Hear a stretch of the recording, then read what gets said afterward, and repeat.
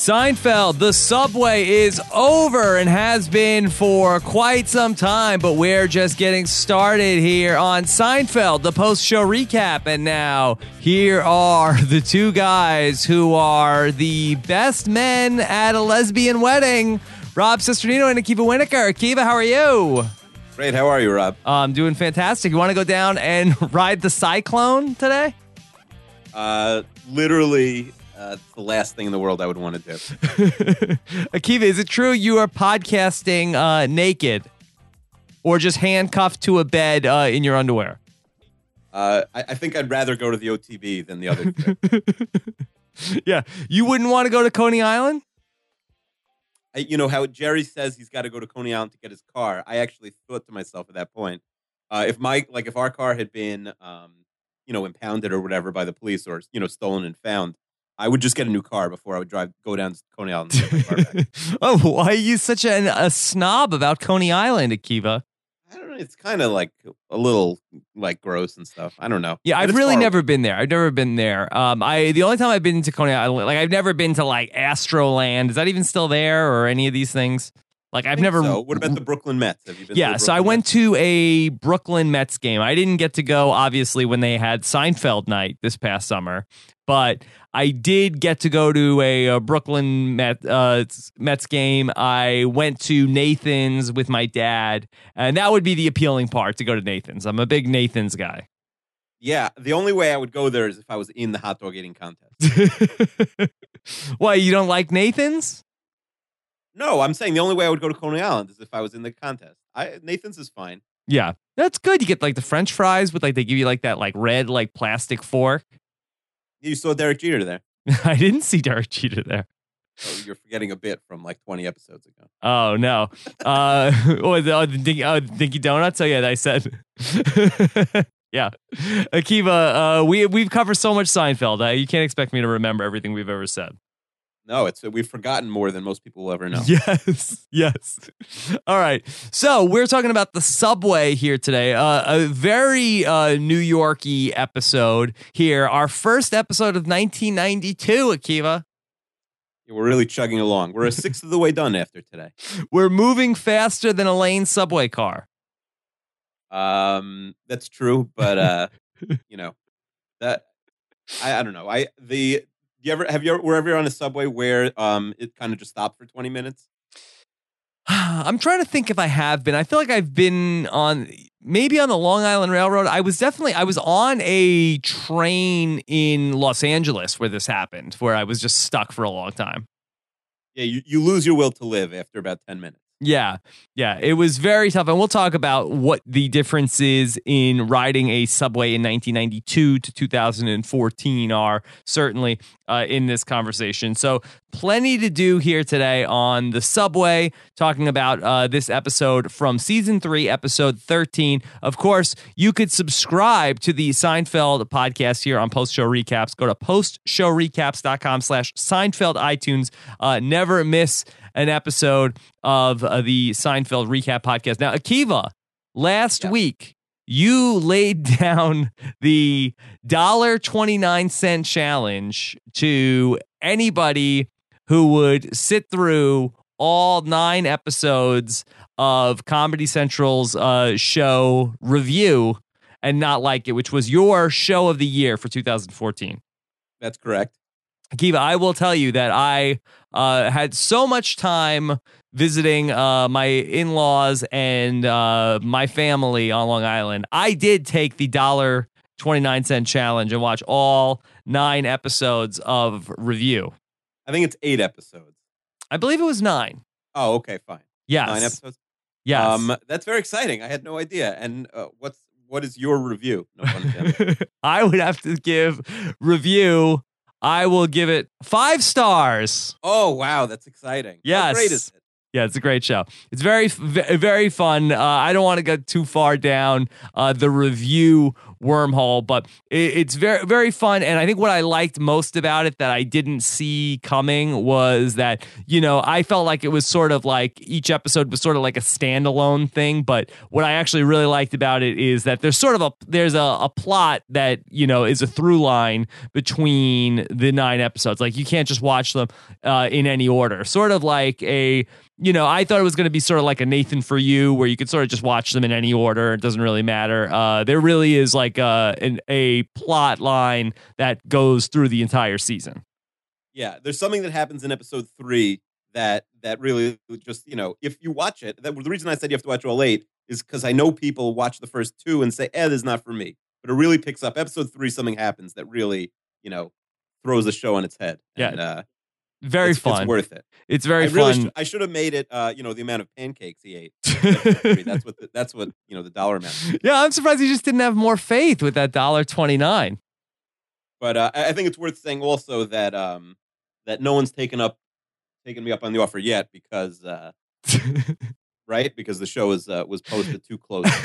Yeah, and we don't really know how many of you guys are going to take the $1.29. We'll check in again next week on that because we recorded our last podcast when I was in New York, and it was just too hard for me to edit the podcast on my laptop, so I had to wait until I got back from New York to get back home. So I only posted it like about an hour before we're recording this episode. So hopefully we'll still the feedback that we end up getting on last week's episode, maybe we'll cover that as well next week. But let's jump into talking about the subway.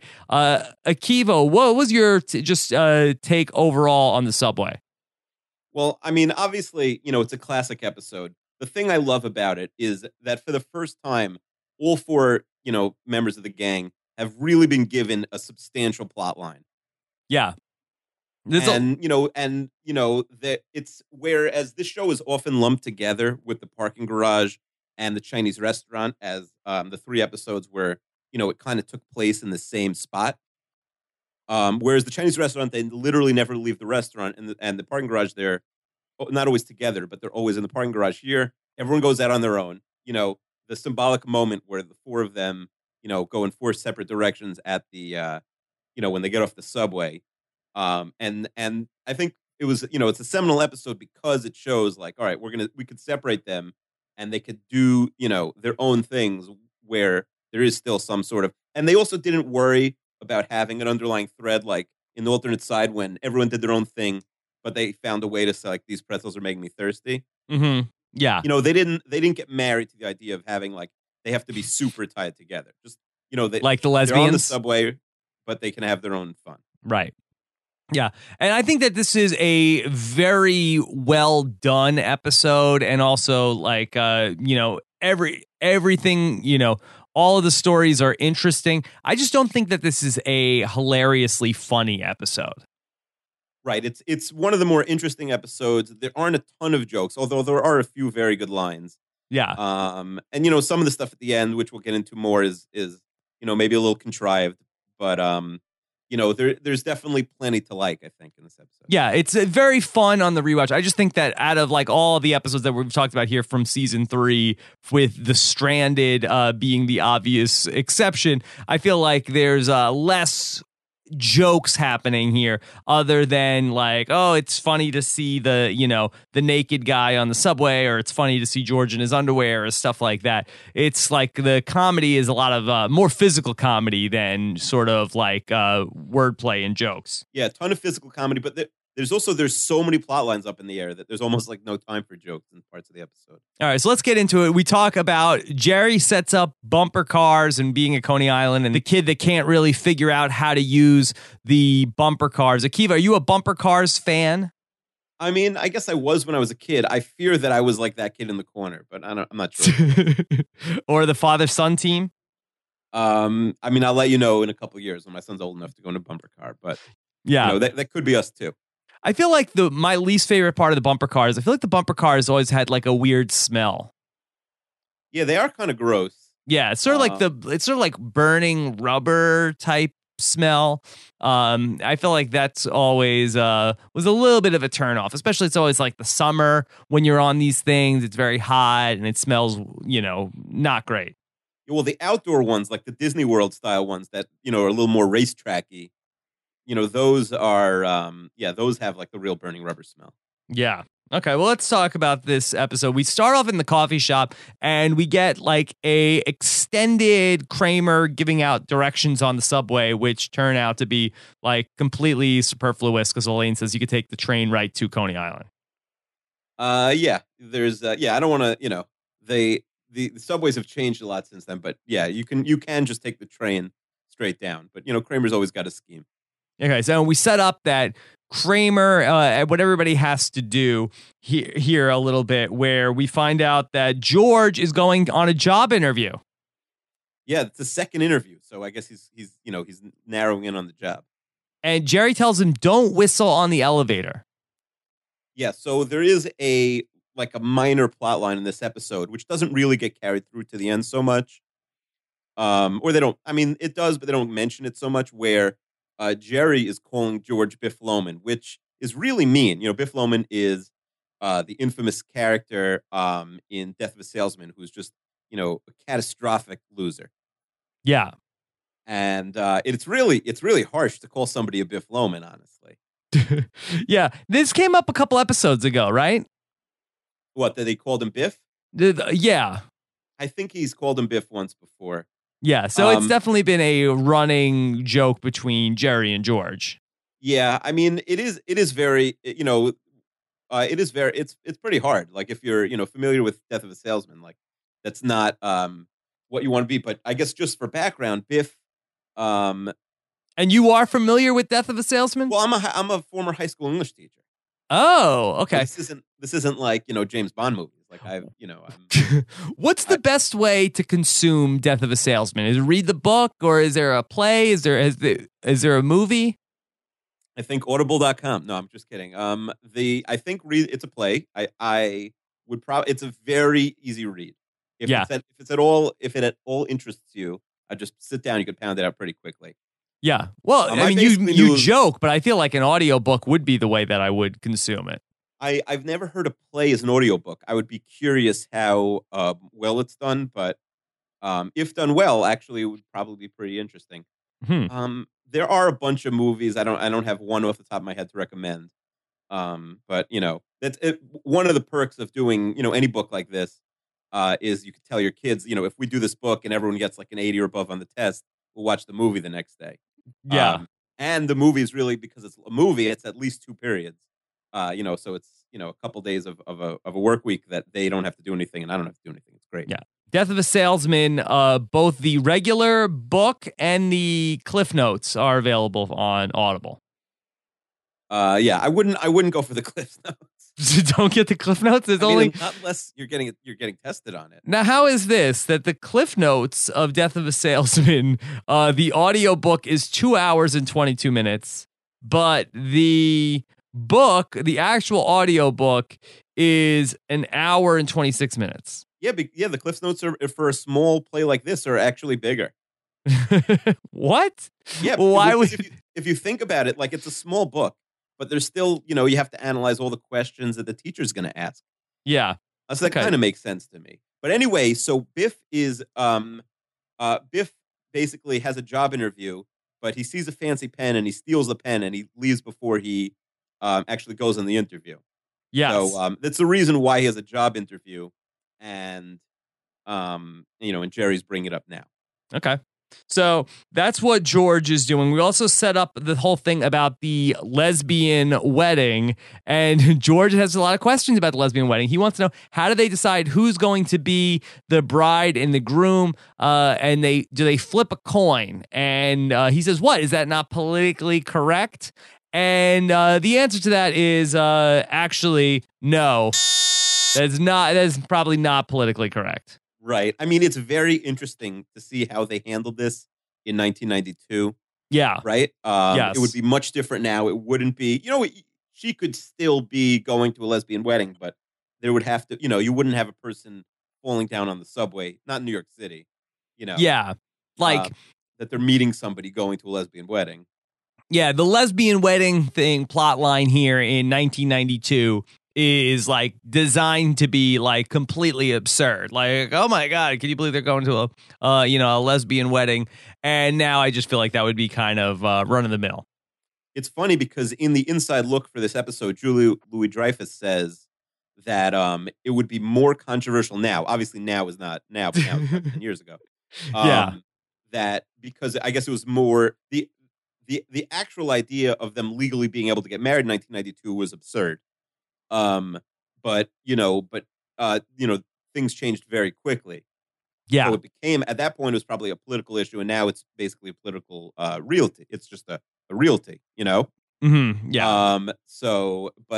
It is very interesting to see how they handled it. I don't know why the best man has to be a woman, but I guess we could, Yeah. I mean, I don't know exactly how it works, but I don't think that you are beholden to traditional one person has, like, just because it's a wedding. I don't think one person, like, it's not like if it was a gay wedding, like one person has to wear a dress, because you have to have a person in a tuxedo and a person in a dress at a wedding. I think it's you don't have to be beholden to the bride and groom archetypes. No, and they would never call the woman the best man. I don't think. You've never been to a gay wedding, I assume. Right? No, I have not. But that has much more to do with my lack of friends than my you're saying you haven't been to too many intolerance either. No, yeah, I would do anything I could to get out of going to any wedding. So gay, lesbian, or straight. I'm right there with you. We're not there with you. I recently got into an argument with my wife over a wedding that I just wanted her to promise me we weren't going to go to. I know my friend was telling me he's dating a girl in Canada. Yeah. And, get married where the girl is, and I was strategizing, like, should I just stop being friends with him now? Yeah. What do you I'm not going to Canada for a wedding. Like, are you kidding me? Right. You have to not only have to give a gift, you have to go. Right, and the destination weddings, it's like it's like $1,000 to get there and pay for the hotel, right? And then you have to give a present, and you're you're like missing work. It's a disaster. It's brutal. All right, so what is going on with Jerry? Why can he not stay awake on the subways? I don't know. He, I guess it just rocks him to sleep. All right, so Jerry's going to get his car back, which was just stolen a couple weeks ago. Mm-hmm. And I guess the guy, who sent the gloves back, was nice enough to give Jerry his the Larry David voice guy was kind enough to leave Jerry's car somewhere. Yeah, how about that? Season 3 of Seinfeld, all these continuing storylines. Yeah, Jerry just has sudden narcolepsy in this episode. Yeah, by the way, Jerry's not really a subway guy. You wouldn't think so. In real life, Jerry, because there's too many germs, Jerry's taking cabs. Yeah. And when he's falling asleep on some stranger's shoulder, you feel like that would be very un-Jerry like also. Oh, completely. He would never do that. Okay, so we end up seeing everybody in the subway car, and they're talking, and Kramer is showing all of the tickets that he has. He has to go down to City Hall and pay $600 in tickets. Yeah, he's got $600 in tickets for everything. I know people like this in the city. There are people who I know who just have thousands of dollars in parking tickets. Yeah, and I feel like that's a running storyline on Seinfeld, Kramer's many parking tickets. Kramer says he has a ticket for no doors on his car. Is that a ticketable offense? I think they probably just take the car away at that point. Do you have to have doors? I mean, maybe 2 door. I don't know. Maybe there's a door minimum. I'm not sure. What about the UPS truck? Yeah, those don't have doors because they want them to get in and out fast, right? To do their job. Yeah, so how come they don't have to have doors? They probably have a good lobbyist. Is that what it is? Yeah, there's probably it was probably written in some bill. All right, so we end up with everybody is about to go their own separate ways. That we have a guy who comes along who's a violinist who wants a tip, and George says he doesn't carry any change in these pants. Yeah, George is, if anything has been a running theme through the first 3 seasons, it's George's cheapness. Yeah. And George very astutely tells the group, hey, this guy's not blind. Yeah, I don't know what the giveaway was. I mean, the other 3 people give him money. Yeah. Maybe that he just knew where to put the money or he knew where to move his arm to. It's worth asking if this blind violinist gets to keep his tips. Hmm. We'll see later. Yeah, that is a good question. And so we end up also getting Jerry to try to recruit George to come with him to Coney Island.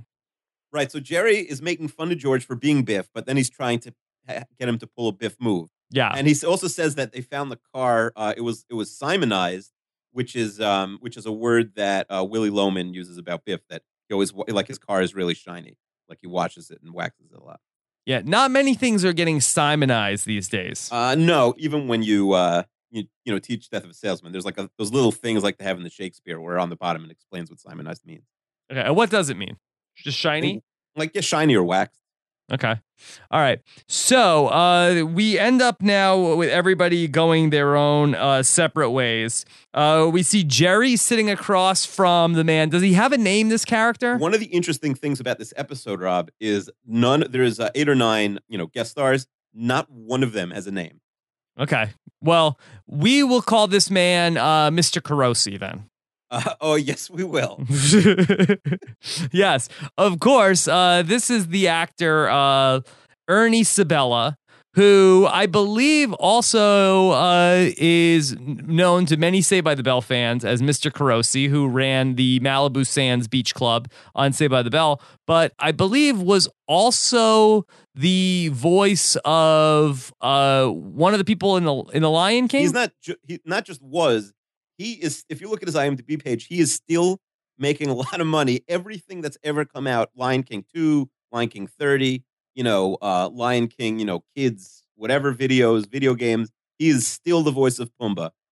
Okay. And what was Nathan Lane? Timon? Pumbaa and I think Timon. I guess that was Nathan Lane. Yeah, I just wasn't sure. I wasn't sure if this actor, if he was the voice in the Lion King in the movie, or if he was doing the voice on if he took over after Nathan Lane. Right. No, Nathan Lane is his counterpart, Timon. No, yeah, this guy's made a full career just of doing Pumbaa. After his shoddy performance as the world's worst boss in Saved by the Bell of the summer years. Yeah, and he's still going. No fun facts about him? No, thankfully, no fun facts about Leon Carosi. I'm sure he's been dealing with a lot. His daughter just left Scientology. I'm sure he had to, help her out with that, right? Leia Remini. Good for Ernie Sabella. I mean, the guy in 1992 is not in great shape, and look, he's still going. Listen, he's got all that. He's not so old. He's just fat. Like he's 65. Yeah. Hey. That's pretty good. Yeah, I hope I look. I don't know. Maybe I'm not sure. All right. So we see Jerry sitting across from him.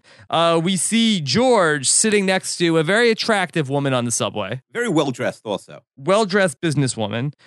Kramer has a very well acted, funny scene where he's trying to find a seat on the subway, and everybody, it's very choreographed very well that everybody sits down where he can't get a seat. Yeah, it would be fascinating to know how many takes that took, because Michael Richards did an incredible job there. Yeah, he's really good in this episode, Michael Richards. Yeah, if you ask Kramer to do physical comedy, there's nobody better. Yeah, I mean, he's great in this, and then he then he sits next to the really fat guy on the subway who doesn't move. There's empty seats right behind them. I mean, he's great here. He's great when he's fighting the guy for the shred of the newspaper. And then when he's in the horse racing scene at OTB, when he's acting out the guy riding the horse, he's fantastic. Yeah, that's unbelievable. It's one of my favorite Kramer, physical comedy routines. All right, so Jerry, we cut back to him. He's falling asleep next to a guy on the train, and I don't understand why Jerry just can't stay awake. Yeah, they probably should have given a little bit more of a reason. Yeah, maybe he was up all night or whatever. I mean, he is a night owl, and here he's doing something that's outside of his, he's a comedian. Sometimes they don't go on till 11 o'clock at night. Yeah, what day of the week is it? It's definitely a weekday because these, city agencies are open. But yet Elaine is going to a wedding on a weekday? Listen, lesbian weddings, no, bounds. They could be on Tuesdays, they could be on Thursdays. I mean, they're having a midweek lesbian wedding. I mean, I guess you could make a case it's a Friday. You could make a case it's a Friday, but maybe it's just the justice of the peace, a couple hour thing. I guess so. Do you need rings for the Justice of the Peace? Well, you have to you're giving each other. They're going to wear the rings, even if they don't do like a big destination wedding in Canada. Oh, okay. Is Canada the ideal place for the destination wedding? I don't know. Mine was in Florida, but you want to do, you want to go like somewhere where it's going to be really expensive for people. So like the people who don't really like you won't go, but where it's still like reasonable. So I don't know. Canada's up there. All right, so we go back to George, and George is sitting next to this woman, and he is reading the paper. She asks him if he needs a job because he's looking at the classified section. He says no, he was looking for the stocks. He's got a lot of questions. She got a lot of questions. But now, do you think does this woman just do this every day, just trying to find a guy to just like act like she's going to have sex with them, then chain them to the bed, and then go ahead and just leave them? I have so many questions about this woman. We have no answers, obviously, but she looks like really classy. She doesn't look like an early 90s, prostitute or anything. Yeah. She has a lot of like incisive questions. Like she wants to know what market he works in. Almost no one's asking that question. Mm-hmm. So she clearly like knows her stuff. Maybe she was just, feeling him out to see like just how rich he was. If it should be maybe like a long con or a short con. I don't know. Yeah. So like when he was chained to the bed, she's going to go in his wallet. And if he has like, $500 in the wallet, she's going to like start dating him. Yeah, but he is there. He's already watching her go through the wallet. So I don't know what kind of plan this is unless she's just going to throw the money at, like make it a big deal. I don't know. Yeah, I'm not exactly sure what the plan is, but I think that from the episode, the idea is that she does this, like she wasted the whole morning on this. I feel like that she does this kind of routinely. This is like her 3-card Monte. Yes. Although you would think, how many times can she do this plan? I mean, she had to have booked the hotel room ahead of time, right? That she makes it like when they go to the hotel room, George's like, oh, your business just puts you up in this hotel room? Right. She has to pay for the hotel room, or maybe he has to pay for it because he's stuck there. No, because he said that her business gets it. Right. That's true. Right. You're right. She's not footing him with the bill. I guess the question would be maybe part of her plan is also that she knows that most guys won't go to the police because, let's say he's married. He can't go to the police and say, like, I left work to go to a hotel with this random lady and she robbed me. Like, they're just not going to report it. I mean, does she have an alias? She pays cash up front. She goes to different hotels every day and buys a new hotel room. It seems like a very elaborate plan. Yeah, we need more information on this. And how many guys are just carrying that much cash on them? Right. I think even like a really wealthy guy might just, mostly pay for things in credit cards. Like my father had a friend when I was a kid who played a What's in My Wallet game. Yeah. He would say like, how much money is in my wallet? And if you guessed right, you got the money in his wallet. Whoa. Well, I mean, I never got it because it's so, if you think about it, if you have somewhere from $0 to $200 in your wallet, you only have, that's a 0.5% chance. So it's not going to happen. I assume it was to the dollar. I never got it. Wow. I would like always just carry like $1 on me. If you played that game? Oh, you mean because you wouldn't care if you lost? Yeah, that's how I would do it. You wouldn't be that would be lame. $1. So Jason Alexander is really brilliant as George in this scene of trying to, again, like we've talked about this pretty much all season long here, of George's like fake lying where, or I guess all lying is fake, but he's just like trying to come up with the answers to questions that he does not know the answers to, or asking him about the market. Does he work for one of the big brokerage houses? And he's like, no, because with the big brokerage houses, it's all about the money. And they killed his father. But they hurt him. They hurt his feelings. Big step down from killing him. Yeah. Okay. So it just is so funny to me. Yeah, his lies are worth the price of admission. He, between his cheapness and his lying, George is the best. Yeah. Okay, so now we have Elaine talking to the woman on the subway. Now, this woman looks familiar. Do we know her from anything? I don't think so. Again, she's another unnamed character, like everyone else in this episode. Mm-hmm. Yeah. She has one of my favorite lines. Yes. What's that? Oh, when she's talking to Elaine, and Elaine says, that it's ironic. What is it? And she thinks he's saying what's ironic, and she doesn't know what ironic means. Yeah. Yeah. Like this lady's a genius. It's kind of a cute scene with Elaine and this woman, and then, the whole thing about the lesbian wedding is a turnoff. Talk about another woman with very prying questions on the subway. I rode the subway for like 8 years, almost every day. I think I spoke to a stranger one time in all 8 years. What did you talk about? it was actually kind of weird. I was having like some eye problems, Yeah. and I turned to the guy next to me and I said, "Is there something in my eye?" Which is probably a crazy thing to say to a stranger. But Yeah. he was like super nice, or she. I don't remember if it was actually a man or a woman.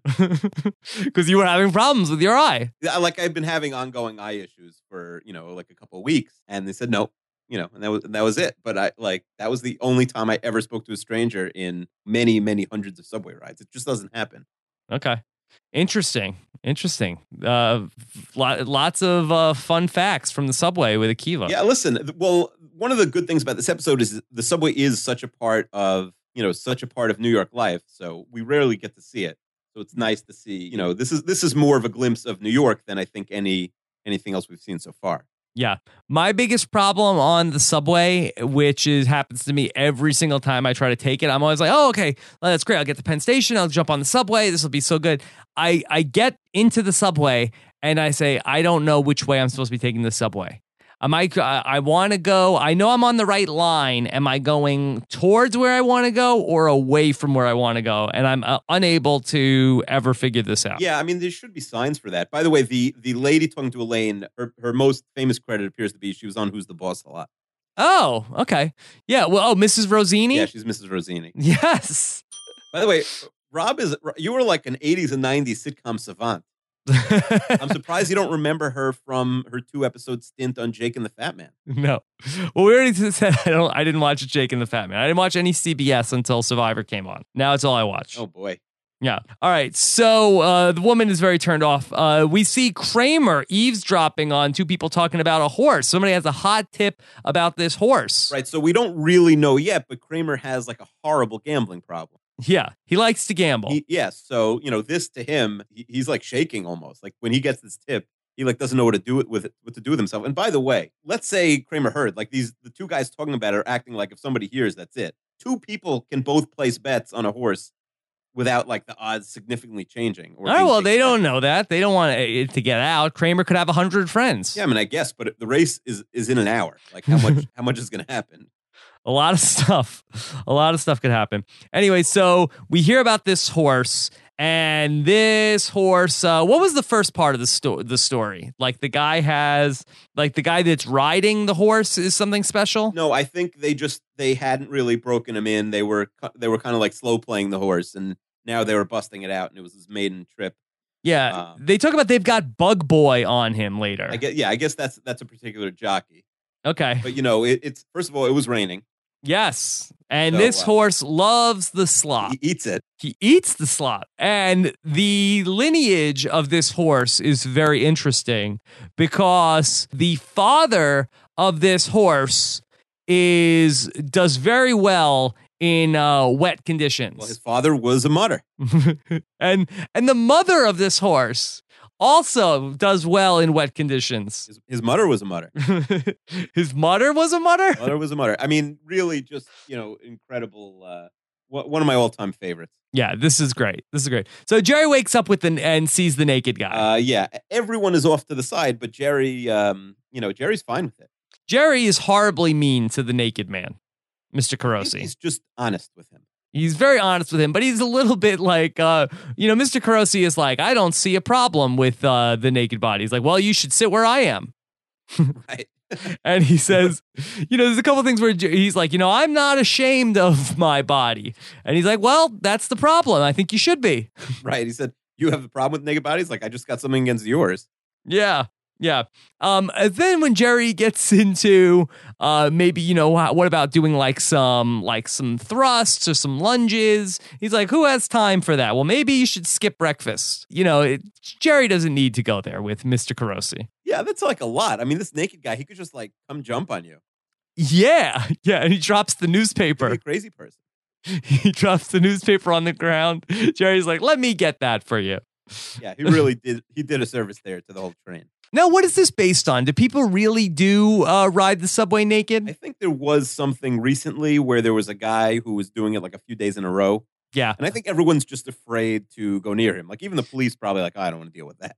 Isn't there something also with it's like women that are like riding the subway like topless or something? I don't think so. I feel like that was a thing. Maybe for that like Improv Everywhere type of thing.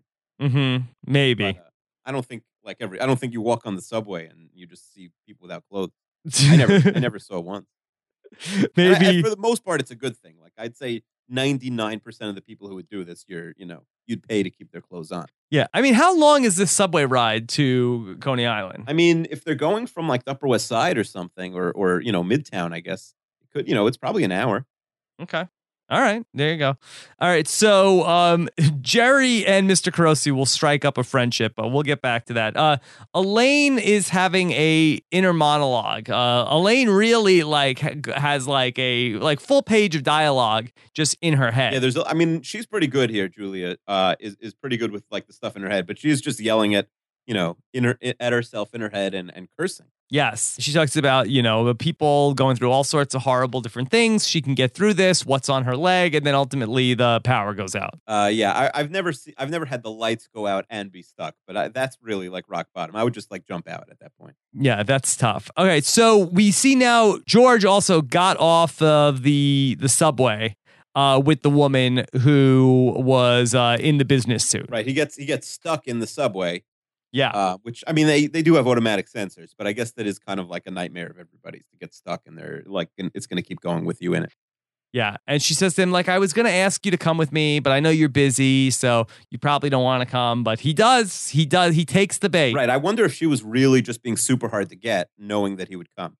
Yeah, I watched American Hustle on the plane. I think that's part of the scam. You're supposed to keep telling people no, and then when they're like begging you to get in on it, that's when you got them. Yeah, I didn't love American Hustle though. Oh, I did. I loved it. Yeah, it was all over the place a little bit, but I thought it was fun. Yeah, it was fun time. It was a fun time. It was fun, and then I became a big Amy Adams fan. Yeah, Amy Adams she's great. Yeah, it's very good. All right. So we see in the hotel room the aforementioned hotel room that this woman has. She brings George into the hotel room. She goes into the bathroom. She tells him, get comfortable. Akiva, what's the move here? I don't know. You just I guess you wait around until she comes out because let them make, she's, it's like chess and she gets the first moves. Don't do anything until she comes out here. Yeah, I think the move is, if I was in this situation, I think I'm going to at least take off my blazer. Oh, yeah, you could take off your blazer and tie. If she says get comfortable, maybe that's what she meant. She couldn't mean anything less than that. Yeah, I think the move is I'm going to take off my blazer. I think I'm going to open the top button of the shirt and loosen the tie. And take off the shoes. Yeah, I don't know if I'd be so quick to take off the shoes. I don't know. I walk in anywhere. I take off my shoes first thing. Yeah. I don't know. I like to keep the shoes on. Indoors, you keep shoes on? Sure. I don't have any shoes that are that uncomfortable. Are you podcasting in shoes right now? No, I do not have shoes on right now, Okay. but that's more because, I haven't gone anywhere today. Okay. You might not even know where your shoes were. I have to look around. Seen them in a week. I have to look around to see where they were. All right. So then she ends up coming out and she is in a negligee. Yeah. And obviously, the first thing that pops into his head is starting to talk about Estelle. Yeah. Yeah.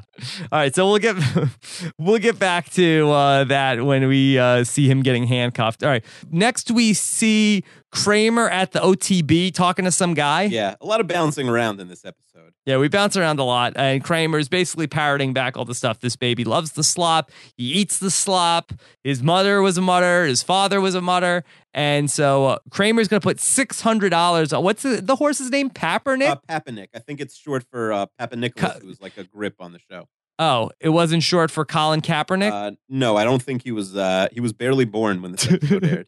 Do you know that Colin Kaepernick's father was a mutter? I think we don't know who Colin Kaepernick's father was. Yeah. His mutter was a mutter. His mutter was a mutter? His coach was a mutter, and now he's in Michigan. I love that they liked the joke so much that they did it twice. Yeah.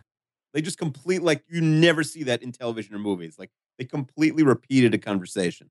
Yeah, but it's great. It's great. They could have done it a third time. I would have been fine. All right, so we cut back to Jerry and Mr. Carosi. And Jerry and Mr. Carosi have a very extended conversation about the upcoming Mets season. And they have high hopes. They gotta love their chances, even though Jerry has concerns about the hitting, but Mr. Carosi has concerns about the pitching. And they're both concerned about the defense and the front office. Yes, and rightfully so, because the 1992 Mets, which they're talking about, went on to become known as the worst team money can buy. Yes. And were considered to be one of the worst baseball teams of all time. Yeah, their optimism was misplaced. But unfortunately we've seen many worse teams since then. But this was a famously bad Mets team. Yeah, there were books written about this team. Yes, because at the time, I believe they had the highest payroll in the sport, $45 million. And Akiva, the ironic thing here is that in 1992, the Mets had the highest payroll in baseball at $45 million. And in 2015 coming up, the Mets payroll is still $45 million. Amazing. Whoa, did they sign somebody while we were talking? Yes. All right. So then we see now George getting tied up. And this is very awkward what he's talking about, that his mother used to walk around in bra and panties and she's like an uglier version of Hazel. You know who Hazel is? She's a TV witch, I think. I'm not sure. I usually, Google these references. I didn't even bother because he was talking about how ugly she was. Yes. It's Shirley Booth. I mean, I guess that's the person who played Hazel, but I'm not familiar. Yes. So she goes through the wallet and says, "It's a pleasure doing business with you," and sees that he has $8. Yeah, it's my friend and I always, we run, like NCAA tournament pools, fantasy baseball pools. And so he thought I owed him a lot of money. So we were like sending back and forth how much money we owed each other. And I think we both thought I owed him like in the range of like $500. Okay. And then one day he went through it all in like an Excel sheet and he sent me this clip right here. I owed him exactly $8. Oh. He's like, $8? Yeah. So $8 not really worth her morning. Yeah, $8. That's enough for 6 people to watch all of review and be unhappy. Yeah. By the way, if you send me that you're unhappy with it, I may CC Andy Daly and you're going to complain to the boss. If you give it you can't give it a 0-star review. You have to give it a half star. Well, racism was a half-star review. What 0-star review? Something was a 0-star review. Nothing. I think nothing. He said that. It was nothing could be 0 stars. That's just how it works. Well, divorce, he just walked off. He didn't give it a rating. Yes, nothing could get 0 earbuds. No earbuds. But she did take his $350 suit. Yes, from Mo Ginsburg. Mo Ginsburg. Yes, is that a nice suit manufacturer? Sounds like one. Yeah, or is that just a guy? Got to go to Mo's. Gotta go to Mo Ginsburg.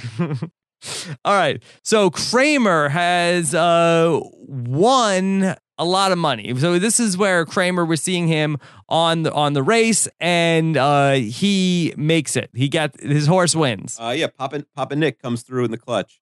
Kramer sort of running up and down, jumping up and down like a horse when the horse is in there is just incredible.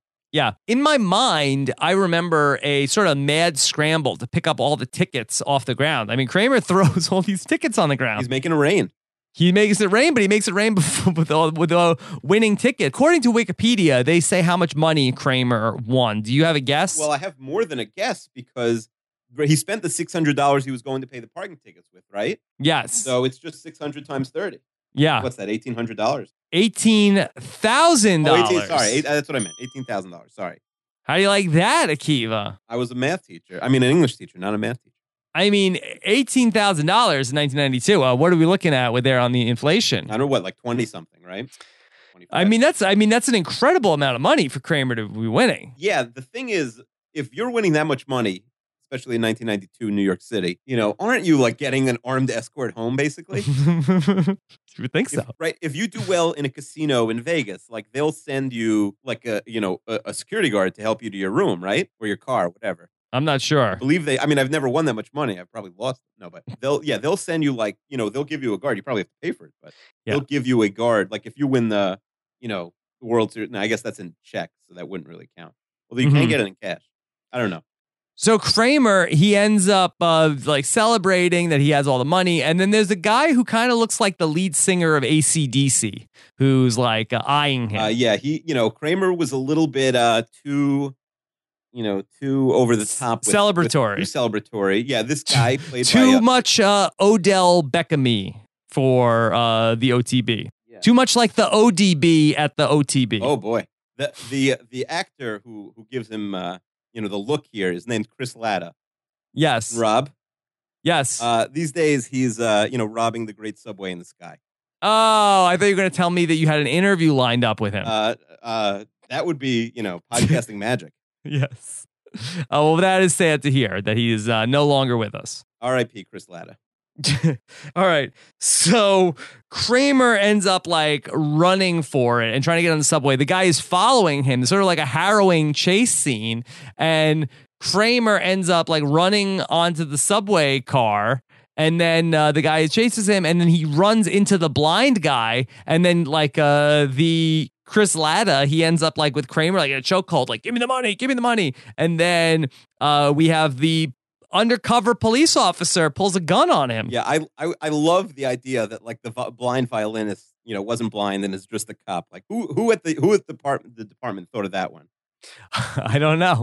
Wasn't your dad a New York City policeman? Yes. Like, he'd ever come home and is like, I had a tough day. I was pretending to be a blind violinist on the subway. Well, maybe that's like what Derek used to do on Big Brother, go undercover. Did your dad ever go undercover? Do you know? I don't think he was ever undercover. I don't think he ever did that kind of stuff. And that's pretty, yeah. But so anyway, I do want to know if the guy got to keep his violinist tips. They had to like, do you think they thought of the idea and it's like, all right, who's good at the violin? Like which officer? Or did he say like, I'm good at the violin. I'm so good I could play blind. I guess so. I don't know when they were talking about that. Did you like this turn of events? I mean, it's way too over the top. You know what it feels like, Rob?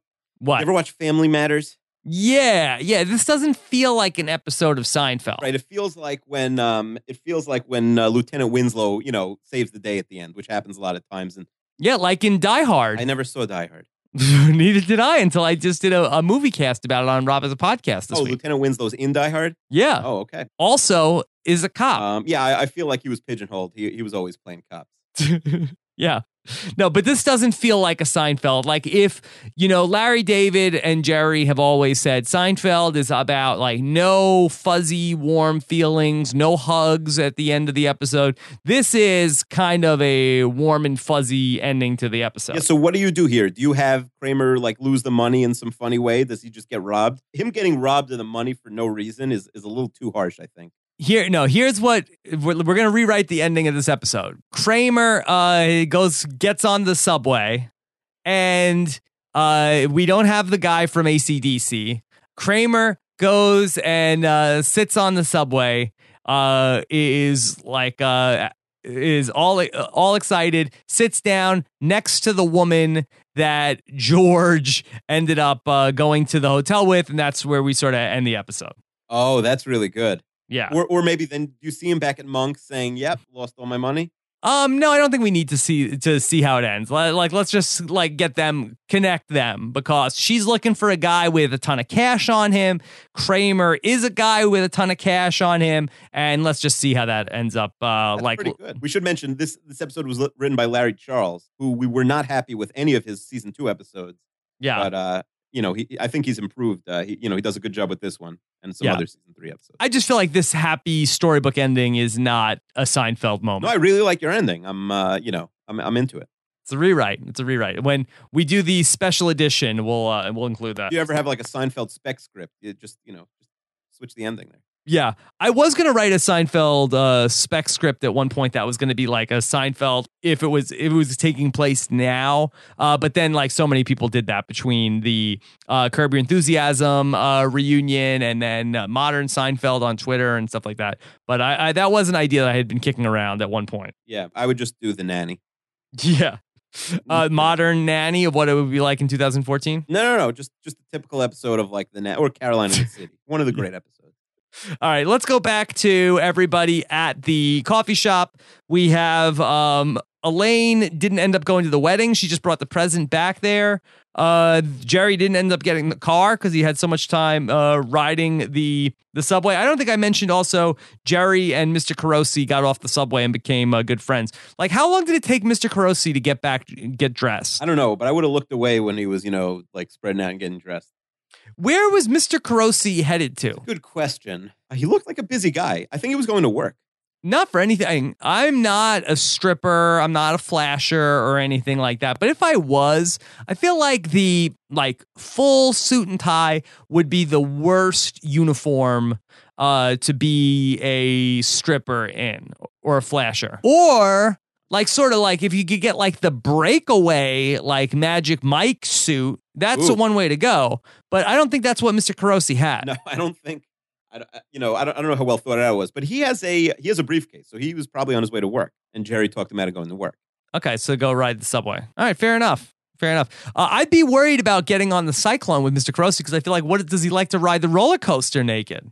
That's a good question. He may have had to make a deal with him there. I mean, Jerry was paying. And he's not the ideal guy that you want to share the roller coaster car with. Right. If it's like one big seat, yeah, you're not getting in with him. Yeah, you're a glutton for punishment at that point. But Jerry never ended up getting the car, that the office was closed.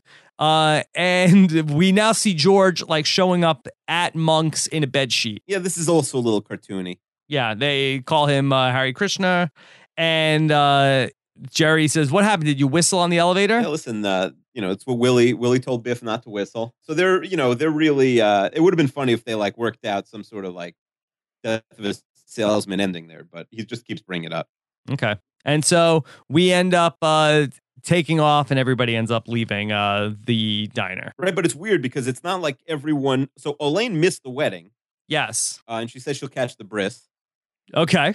But that's not the bris that we see in in a couple seasons when we actually have the bris episode, right? Yes. It's not a lesbian bris. I don't believe so. No. Yes. But so I feel like Jerry came out on top kind of, and then Kramer did incredibly well. Usually everyone wins or everyone loses. It's kind of all over the map here. Yeah. Well, Kramer's the big winner. Jerry's, I would say I'd put him in the win column. George, the big loser, and Elaine, I'd say, was a net loser for this episode. Right. But if according to your sort of revision where Kramer loses all his money, you just have to have Jerry come in and say yep, he got naked on the Cyclone also, and then everybody loses. Yes. I liked recapping the winners and losers of the episode. I like that. Let's keep doing that going forward. Okay, but I think this is rare where it's 2 and 2. Yes. So good day for Jerry. He also got his car back. Right.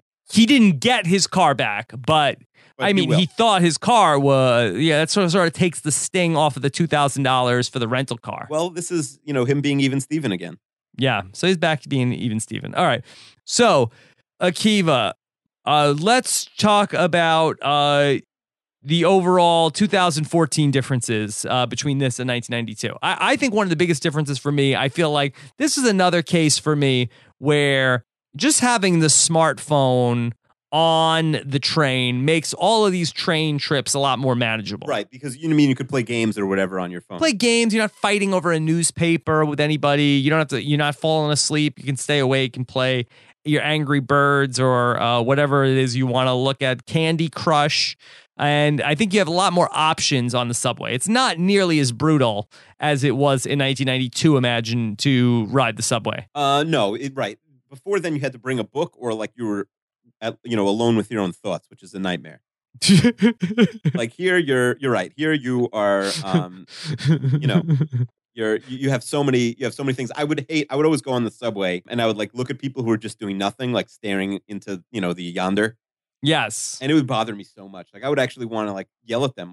You have all, maybe some people do their best thinking on the subway. I don't know. Yeah. But I would always assume those people were nuts because, you could have read a book, listen to music, play on your phone. Some people do ridiculous things get naked. No, well, yeah, that. But some people eat spicy food and all right, that's, that's a little over the top. In general, eating on the subway, I find gross because it's really hot and smelly and disgusting. And even if you're just eating something simple like a slice of pizza. Yeah, that's not good. I think I would eat like a power bar or something, some sort of thing that's some sort of wrapped thing, like a granola bar that you could have and not have to touch it. That's fine. I once worked with a guy who was a little off, and we should mention for those non-New Yorkers, the Long Island Railroad is much cleaner than the subway. Yeah. So it's more reasonable to eat on the LIRR than on the subway. You agree, right? Yes. I worked with him, and we're both going the same direction on the Long Island Railroad. And he took out of his bag on the Long Island Railroad an entire meal of Chinese food. Yeah. He had like the wonton soup. He had like the beef lo mein. And it was just like all spread out over three. It was like that was a little much for the railroad. That's probably a bit much. All right. Well, now you're making me hungry. Yeah, I'm actually really in the mood for wonton soup now. Yeah, I had some good Chinese food when I was on Long Island. You can't get good Chinese food in LA? No, not really. Not like the, really like disgusting, greasy Chinese food that I like. Yeah. Is there any food that's better in LA than Mexican? Oh, sure. Mexican, sushi, plenty of things. A lot of great burger places here in LA, but really the big ones when I go home, I try to get bagel every day. I talked about the bagel store on the last podcast. Fillmore Bagels. Yeah, Fillmore Bagel Cafe.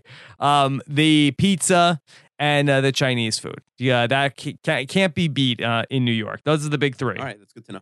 Big three. All right. So we don't have a ton of feedback in this episode for this week's episode because I only posted it right before we were recording this one. But let's hear what Chester has to say. Chester doesn't miss an episode. He doesn't miss it. He knows Rob, what we're up to. Have you ever heard of paternity leave? Paternity leave, yes. Oh, okay. Have you ever had paternity leave? Like when my baby was born? Yeah. Yes. Okay. I've never had paternity leave. Yeah. I mean, I would say my paternity leave was like, hey, my wife is we're going to be induced into labor tomorrow. I'm going to need to be off for a week. And they said, okay, well, we'll pay you for the week. I mean, that was my paternity leave. Okay. That's not bad. Yeah. So it was I guess I would say it was more kind of like paid vacation. But I mean, I wasn't off for like 3 months or anything like that. Okay. Yeah. And I already found out that if I have another kid, I'm not even getting paternity leave. Oh, you found that out? Who told you that? Yes. I asked my boss, and he's like, no paternity leave at this company. You're podcasting that night. Yes. Yeah. Can you do a podcast? Has anyone ever podcasted from a delivery room? I'm not sure. I don't know if that would be ideal. You would probably pick up some buzz, I think so. Probably get some buzz. It was kind of an issue, though, because my son was born the day of the Breaking Bad finale, which I had sort of requested from my wife that was a blackout date for me. I didn't want that to happen, but luckily we were able to watch it by nighttime. Even though I was podcasting about Breaking Bad at the time, I had to get a fill-in for me. Yeah, 2 of my kids have been born on football Sundays. Luckily, one of them we were able to schedule. And, we were able to get in and out before the game.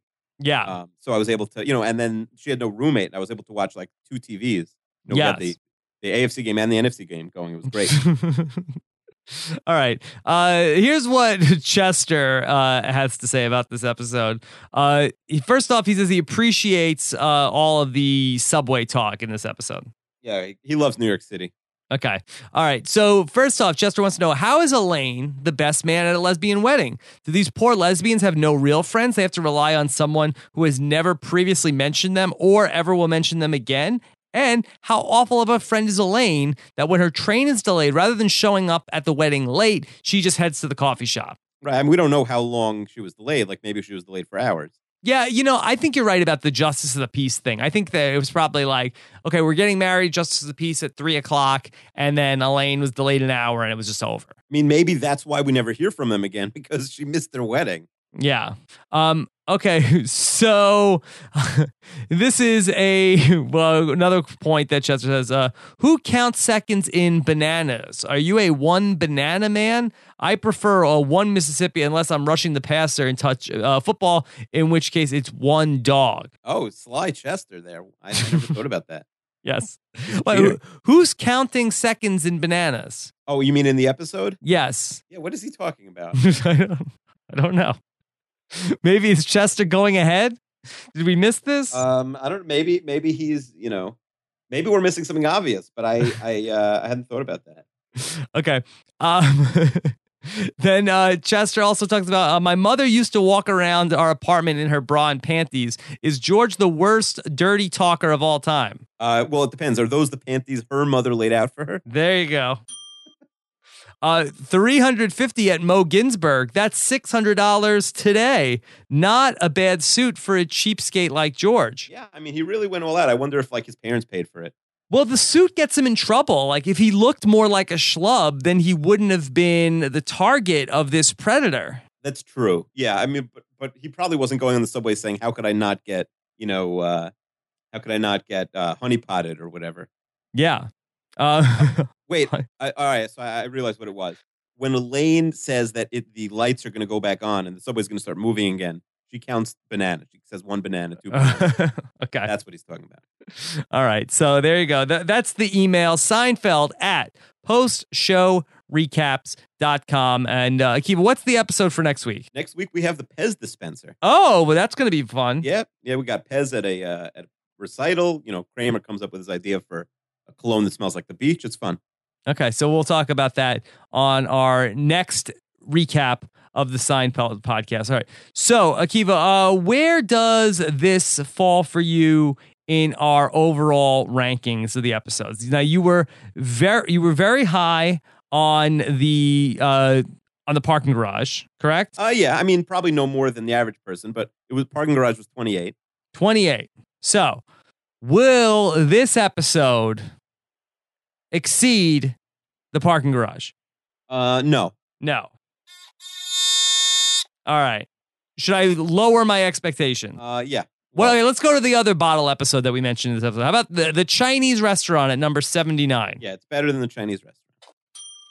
All right. What about the pony remark, number 47? I have this a little bit above the pony remark. Okay. All right. So where do you have this? This is going to be, by my calculations, the third highest episode that you've reviewed so far? That's correct. Okay. Where do you have the Subway? The Subway is at 42. Number 42, Jackie Robinson. Perfect. Yes. No other episodes will be 42. That's You're retiring the Subway. All right. Number 42. Which Husky? That's really the greatest 42 ever, I think. Greatest number 42 of all time. Better than Mo Vaughn? Mo Vaughn, you could barely see, his jersey was big enough. He could have had 3 numbers on the back. Yeah. Who is bigger, Mo Vaughn or Mr. Carosi? Well, that's a good question. Mo Vaughn is like really tall. Yeah. But Mo Vaughn also, he's got a a kid who didn't work out in the Mets minor league system. So we'll give it to Mr. Carosi. Yeah. All right. There you go. All right. So, Akiva, very fun talk about the Subway. Looking forward to next week talking about the Pez dispenser. Were you going to give us your top 10 movies of the year this week? Yeah, I think we're going to have to wait for next week. I have a couple that I'm trying to see, but the North Koreans are stopped. No. I haven't gotten around to see American Sniper yet. I did see Foxcatcher this week, so I'm almost there. Okay. Well, you've definitely seen way more movies than I have. Yeah, but I want to know, where do you have the Subway approximately of the episodes we've seen so far? I would say I don't love the Subway the way that I've loved some of the other episodes that we've talked about. For me, I feel like I probably am lower on the Subway. I don't think it's a top 50 episode for me, but it's probably not outside the top 100. All right, that's fair. Yeah. There's fun stuff. I love his father was a mutter and mother was a mutter, but overall I feel like it's a little light on the jokes for me. It is, and it gets a little negative at the end. Yeah. So we'll see. And just the whole thing with the undercover police officer thwarting the robbery of Kramer. I just feel like, although it's the first time I feel like the police have been shown in a positive light in Seinfeld. That's true. They have a lot of negative, sort of associations until this one. Yeah. I will say that I hate when the audience does the big clapping thing. I mean, it's worth mentioning that the subway car was like a big, similar to the parking garage. They had to build this subway car, and they actually said in the inside look that they had like the grips or the best, whatever they call them, on site. Like they were literally shaking the car when there's the turbulence in Elaine's subway car, and when Kramer gets bounced around. Yeah, could you just speak to the production? I know that was in the inside looks of how they built the subway car. So what, they built one and then it got destroyed? No, I think what they did was, I think it got destroyed right after they used this one. Like they couldn't use it again when the guy was, the union guy or whoever was driving it back. It was like above maybe the car, and it got hit an overpass and got destroyed. And then they built the second one. Okay. But they built the second one after the episode? Yeah, I mean, I guess maybe intending to use for future, shows set in New York City, like intending to use for future episodes. I think that's what he was saying. Okay. Also worth mentioning that this is the start of the episodes where Elaine is pregnant in real life, that Julia is pregnant, and they're going out of their way to mask her pregnancy. Oh, okay. So you see, like, she's holding the present, over her stomach because, she's trying to hide it. And she will eventually miss 2 episodes, the very first 2 in season 4. She'll, when they go to LA, she's not there. She's having a baby. Yeah. Okay. All right. Well, Akiva, this has been a fun chat about the subway. We'll be back next week talking about the Pez dispenser. For everybody out there, this is our first podcast of the new year. Hope you have a very happy new year in 2015. Very much looking forward to talking about 52 Seinfeld episodes with you this coming year, Akiva. Yeah, 52 for 52. Should we go for it? 52 for 52. Let's do it. Have a great week, everybody. We'll talk to you again soon. And please let us know what you think in the comments on postshow recaps.com. Take care. Bye.